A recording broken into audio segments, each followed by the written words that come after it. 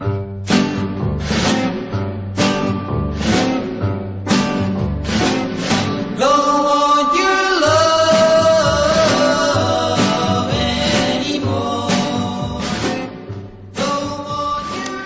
listening to Let's Eat In. I'm your host, Kathy Arway, and we're here at Roberta's Pizza, which is the home of Heritage Radio Network. It is a muggy Monday in Brooklyn today. And what else? It just became summer, it feels like, last weekend, so that's always a good sign. Tons of stuff sprouting up on the roof here in the backyard. A quick note from one of our sponsors, Fairway Market. What do you have in Westchester, Pelham to be specific, that offers you free parking and under one roof the most enormous selection of organic fruits and vegetables, organic and all-natural groceries, the finest butchers, and prime and grass-fed meats and poultry on earth, and most expertly chosen seafood, olive oils, cheeses, and the lowest-priced national brands of standard groceries? You have Fairway. It's like no other market. Check out fairwaymarket.com. That was a fun little write-up they did. So we have a fun guest today. Mark Bittman, thanks so much for joining us today. I guess the opening song makes me Kathy's clown, but go ahead. I should pick different opening songs for each guest. Is there any song that you like that has your name in it? Or that has your name in it is the thing, right? Well, yeah, I kind of, get attached to any songs with my name. And it's spelled right, too, with a C. There you go. So great to be here, all the way out in Brooklyn. All the way out. Is it that much of a trek? Or? No, it was actually very quick. Of course, always is. Thanks for making it. So you have quite a few books. I'm sure everybody knows. The latest one was Food Matters, and how to cook everything vegetarian, which I know a lot of people use as their Bible. And just today, you kind of relaunched markbittman.com and called it a slog, a salon-like blog, with more interactive participation from other writers, food advocates, farmers, folks like Barry Estabrook. You actually are going to have Raj Patel as a contributor. And just a really exciting mix of folks. I'm at Paula Crossfield, who I love, from Civil Eats. And it seems like a very well-tailored to food policy and latest, issues that you talk about in Food Matters, that kind of feel. Is there any idea that went in? I'm sure there's a lot of ideas. Do you want to? Yeah, I'll talk about it. The thing is, I launched markbittman.com about a year ago, and it's a very nicely designed site, I thought, and it was sort of deep with recipes and video and blah, blah, blah, but there was no interactivity and nothing bloggy about it. And I really didn't want to have a one-voice blog Your situation. Voice, well, that's whose it would be. And I didn't, it's a huge commitment, which I, learned from my experience at the Times. But also, I'm not sure I have that much to say. I have things to say, and I say them when I say them, and I have platforms. But I didn't want to feel like, okay, if I'm not writing something, posting something every day, this thing is going to get boring. But the fact is, I don't have something interesting to say every day. But as the year went by, I thought, well, I'm meeting all these interesting people. The things that I was doing before Food Matters, which I continue to do, obviously, the How to Cook Everything, the cookbooks, How to Cook Everything, and so on, and the television stuff, and the Times, obviously, and magazines. Everything I was doing had me in touch with one world, but Food Matters really put me in touch with another side of that world, which I was interested in, the sort of political and policy side. And I started to meet more and more interesting people, and I thought, well, this could be interesting. We could have...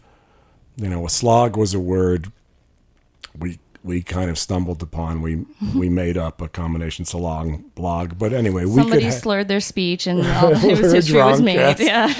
Yeah, and we we thought, well, we can have this sort of kitchen table kind of thing where the people that I like can come and say what they want to say, lightly edited by me, I hope, and it was sort of with my seal of approval, but still pretty open. And So we launched today, fortunately, with Barry Estabrook, who's going to be contributing every week, is going to be writing sort of the food politics news every week. But Barry won a Beard Award last night for his great Tomato Piece and Gourmet last year. That's terrific. And so we launched with that by Barry and a little welcome thing by me. And we're going to have a piece up by Pam Anderson, who's a former colleague from the Old Cooks magazine this afternoon. We have the week pretty well planned out. We have a piece by you. So yes, markbittman.com. So check it out. Yes. I love that. Did you feel like this was like a great opportunity to create a forum that maybe didn't exist before and you hadn't seen?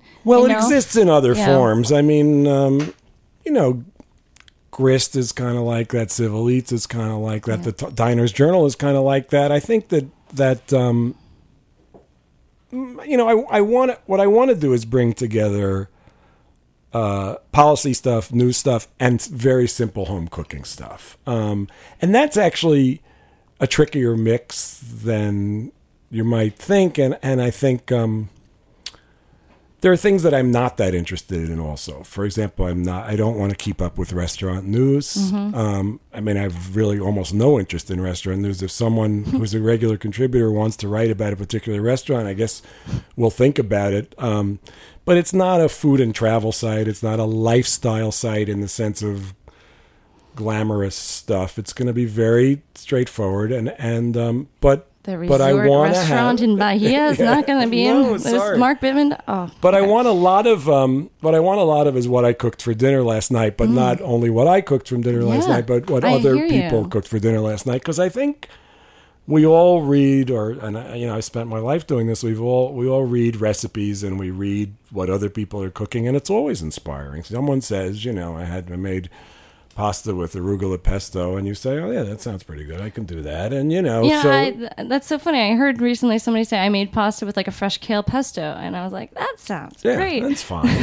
And I think New York is a great food center at the moment. It's as exciting as any place, so we have the good fortune of being here, and people are as creative at home as any restaurant, maybe. Yeah, well, I think that. No, I think that.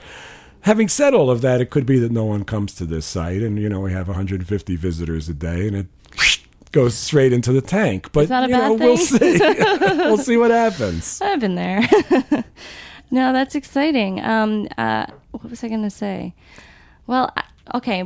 Another thought I had was that, are you still going to be writing minimalist and for the Times? And the Times is home to me. I grew up in New York, so and I was here in the 70s. When the living section was launched, which was the predecessor of the dining section. I was here for the launch of the dining section. So to ultimately be a part of the Times, which happened in the 90s, was. Nothing could have been more thrilling, and I fully intend to stay writing for the Times for the rest of my life. That's good. The column, and the column keeps me honest. I mean, I have to come up with an interesting, new-ish, not done before by me recipe every week, and that's been an incentive to travel. That's been an incentive to talk to other people about what they're cooking. It's been an incentive to visit chefs and to still explore cookbooks and to rethink about things. Every time I cook something, I try to think of it differently. And the site, the column has really been an incentive for that. And it's part of me. I really love it. I appreciate it. I can tell that from like week to week, and I appreciate that it's a once a week column. Which, you're saying you don't necessarily have something original every single day. I definitely don't have something original every single day. I find that hard to believe, first of all, very hard. But I obviously you're picking from the cream of the crop here for the week, whatever. But I find that there's a lot of pressure and a lot of folks just kind of blather, right. about every single minor detail.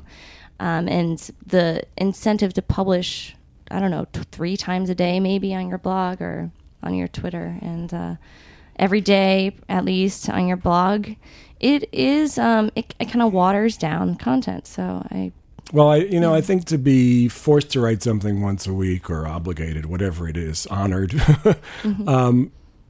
I think it's the right routine. It's not exactly where things are at right now, because obviously people do things daily or hourly or whenever they feel like doing them, monthly, quarterly. But the other advantage of the column is that I have, I have two terrific editors. I've had a series of great editors over the years, and these are people who understand food, and they understand me, and they understand food writing, and nothing happens without a collaboration. So I have ideas that stink. And I have ideas that are good, and I rely on my editors to help me figure out which is which. And we plan the column pretty much a season in advance, so I know what's running until mid-July, say, and by the end of May I'll know what's running until the end of August, and then in June we'll be thinking about the fall. But we try to look at it as a season, and we try to look at, what are people going to want to be reading about now? Do we need an arugula column, for example, for the second week in May, and so on and so forth. And, when you've done, it's going on 13 years of the column, which makes it 700 recipes or so, when you've done that many columns, that many recipes, I never really believed in being a creative cook in the sense that I wanted to make things up the way chefs try to make things up. But there are new ways of looking at things. And of course, there are always even traditional recipes that I don't know, that other people don't know, and that are worth bringing to the fore. And like I said, it keeps me honest. I have to look for this stuff, and I have to work at it. Right, and new ingredients that always present themselves, or old ingredients. Yeah. I really appreciate that the post about lettuces that were kind of less popular, like iceberg. Yeah, and that's that was a good idea. And this week we're doing. You heard it here first. We're doing sushi without fish, which I think is going to be a really interesting story. Maki rolls and it didn't, hand rolls. Right. It didn't come about as a I want to be a vegan kind of story. It came about as I think people are intimidated by sushi. They're intimidated by buying different kinds of fish at home. But people like sushi, and sushi is about the rice. So we thought about this piece and decided to do it. So fabulous. There are new ways of, there's always new ways of thinking about things, I guess. Well, I'm excited for that. It's a good time of year for that, too. Nice, cold, tasty, and vegetables are coming out. So, wow, look forward to that. I've been known to make some weird combinations in sushi rolls, and I'll look forward to seeing. Well, we'll be looking forward to seeing your comments and your brilliant ideas for this on Diners Journal. But not all of them come out good, but that's all right. So we'll take a quick break. I know you picked a song. What is it? You would ask. It's the Meter Maids. All right. We'll be right back.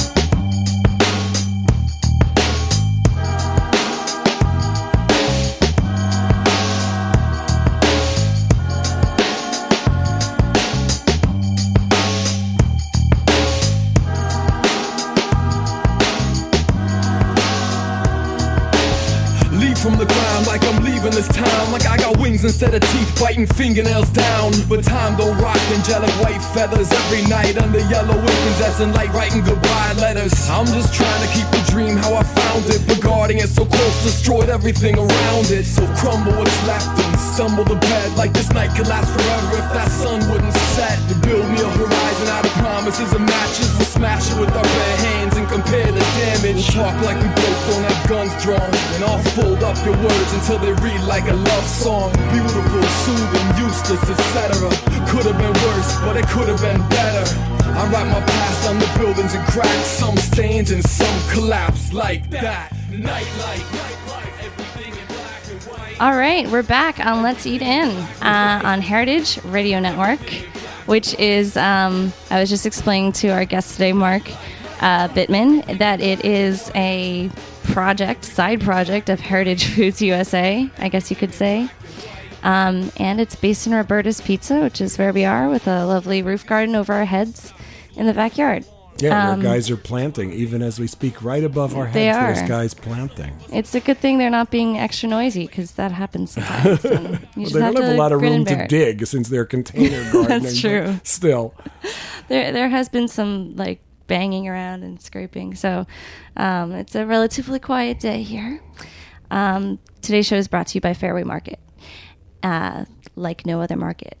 And today's guest is Mark Bittman from Food Matters, markbittman.com, how to cook everything vegetarian. And the new cookbook coming out will be called Food Matters, the cookbook. I guess it will be called The Food Matters Cookbook, actually. I'm excited coming for that out in one. the fall.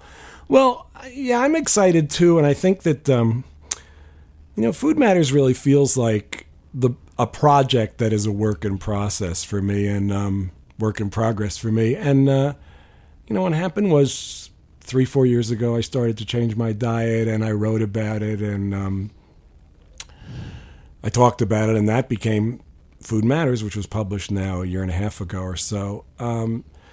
But it's thinking about the way you eat, thinking about the way I eat, thinking about the way our community eats, and thinking about the way our country eats, and I guess our world. It's not a simple formula, and it's not a simple discussion. And I think when I say Food Matters, a work in progress for me, what I mean is that I think I had some insight into it, or at least I had some insight that affected me and hopefully the numbers of hundreds of thousands of people who've read the book and talked about it and stuff. But it's not the final word, obviously. I didn't intend for it to be the final word. And the cookbook's going to be an exploration. The cookbook, which is done, actually, is an exploration of a couple of things. One, the basic principle of Food Matters is, eat less junk food, eat less meat, eat less animal products, fewer animal products, eat less processed food, and as you're eating less of those, eat more plants. Or I could put it the other way around: eat more plants at the expense of all these other foods that are obviously not so good for you. So, that's sort of the basic principle. And then there are kind of two ways you can look at it. One is you can continue to eat a steak every night and then have none of these other foods in the course of the rest of your day, and that's one way for many people of shifting their diet. But the other is that you can do recipes that shift the burden or shift the balance of foods in them from plant heavy or dairy heavy or processed food heavy to got that wrong. From meat heavy or dairy heavy or processed food heavy to plant heavy. So you can do, my favorite example is you can do a cassoulet that is primarily beans and vegetables and has a little bit of meat for flavor. And that's a really terrific recipe. And that's, the cookbook is, I hope, several hundred good examples of that kind of thing, of things where you're shifting the balance from the foods that are not so good for you to the foods that are so good for you. So, I'm really interested in seeing what the response to it will be, and to continue in this conversation, which I do on shows like this. I do when I talk around the country, and I do with people almost every day, and it's really been an interesting new facet of my life. Absolutely. And what got you thinking, less meatarian? I love the less meatarian term, which is not caught on, but there you go. Thank you for that. Well, there were two things. One is, it was a 10 or 15 year process of. I lived in Connecticut. So it wasn't like a sudden paradigm shift. Well, there were two things. One was gradual, and one was sudden. Okay. I lived in Connecticut. I had access to. I gardened. I had access to people who were raising decent animals, and still there were a few dairy farmers. And I, over the years, was sort of shifting my purchasing to. As much of my own grown stuff or friends' grown stuff, the CSA, the guy who was raising the cows down the road, and blah, blah, blah.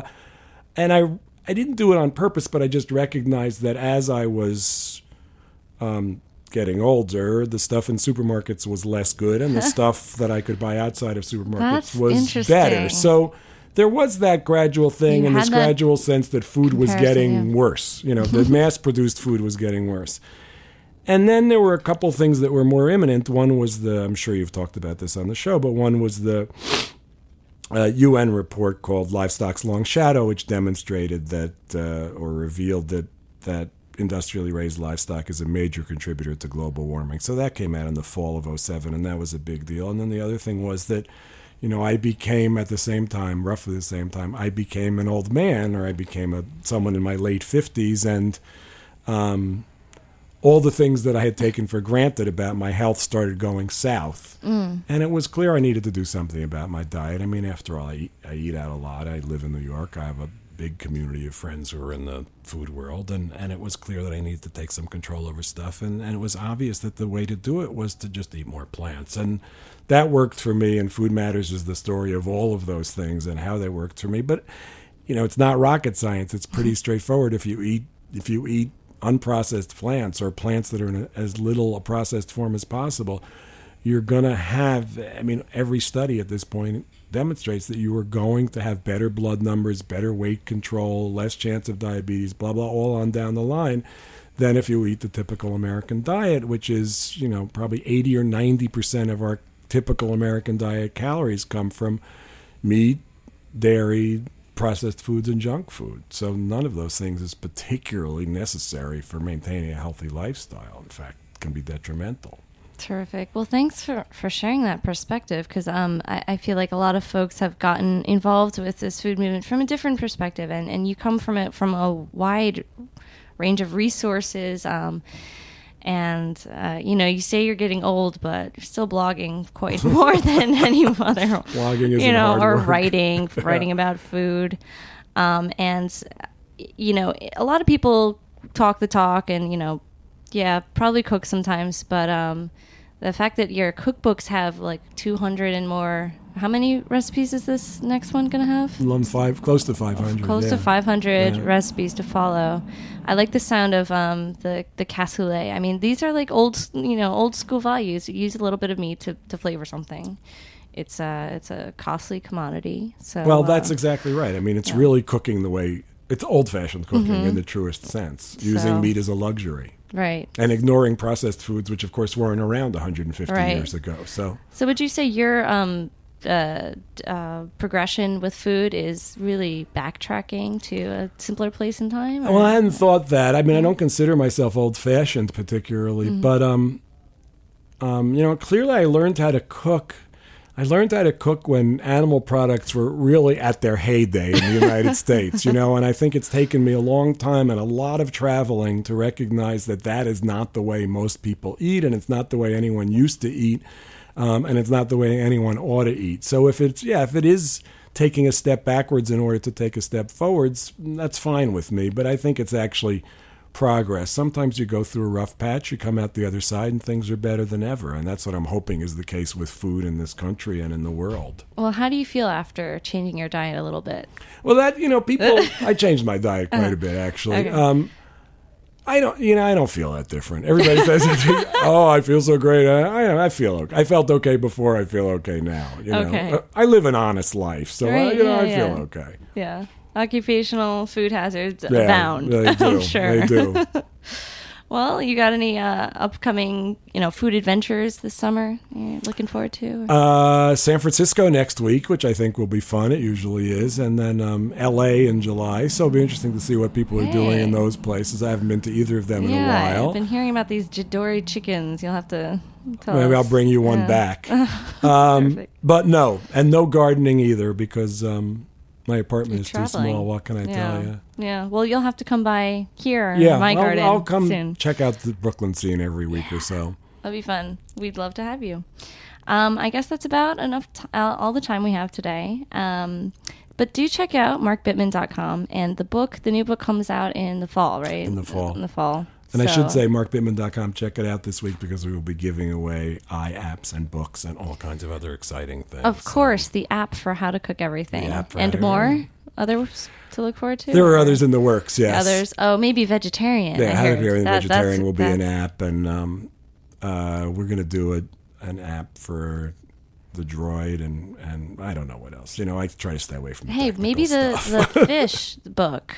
Maybe the fish. There are people who like that, but fish is so bloody complicated that you'd have to update the app every week. You really would. And that's a ton of work. So I don't know. You'd have to have a personal fish expert. Oh my gosh, I don't even know how you would do that. Well, speaking of which, we're having Casson Trenner, who's the Greenpeace fish expert, who's going to contribute to markbittman.com. So we will have sort of weekly or monthly.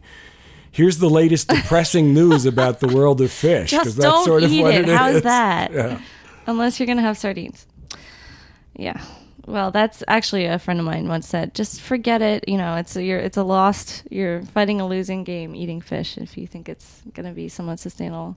I don't know. That's depressing. But it's good to stay informed, I think. Yeah. Well, you have to. There is, there's sustainable fish, and I think that too, I'm hoping, has turned the corner and will get better, but something people have to pay attention to. Yeah. It's interesting to keep abreast of it, too, with all these different varieties all the time on restaurants and supermarkets.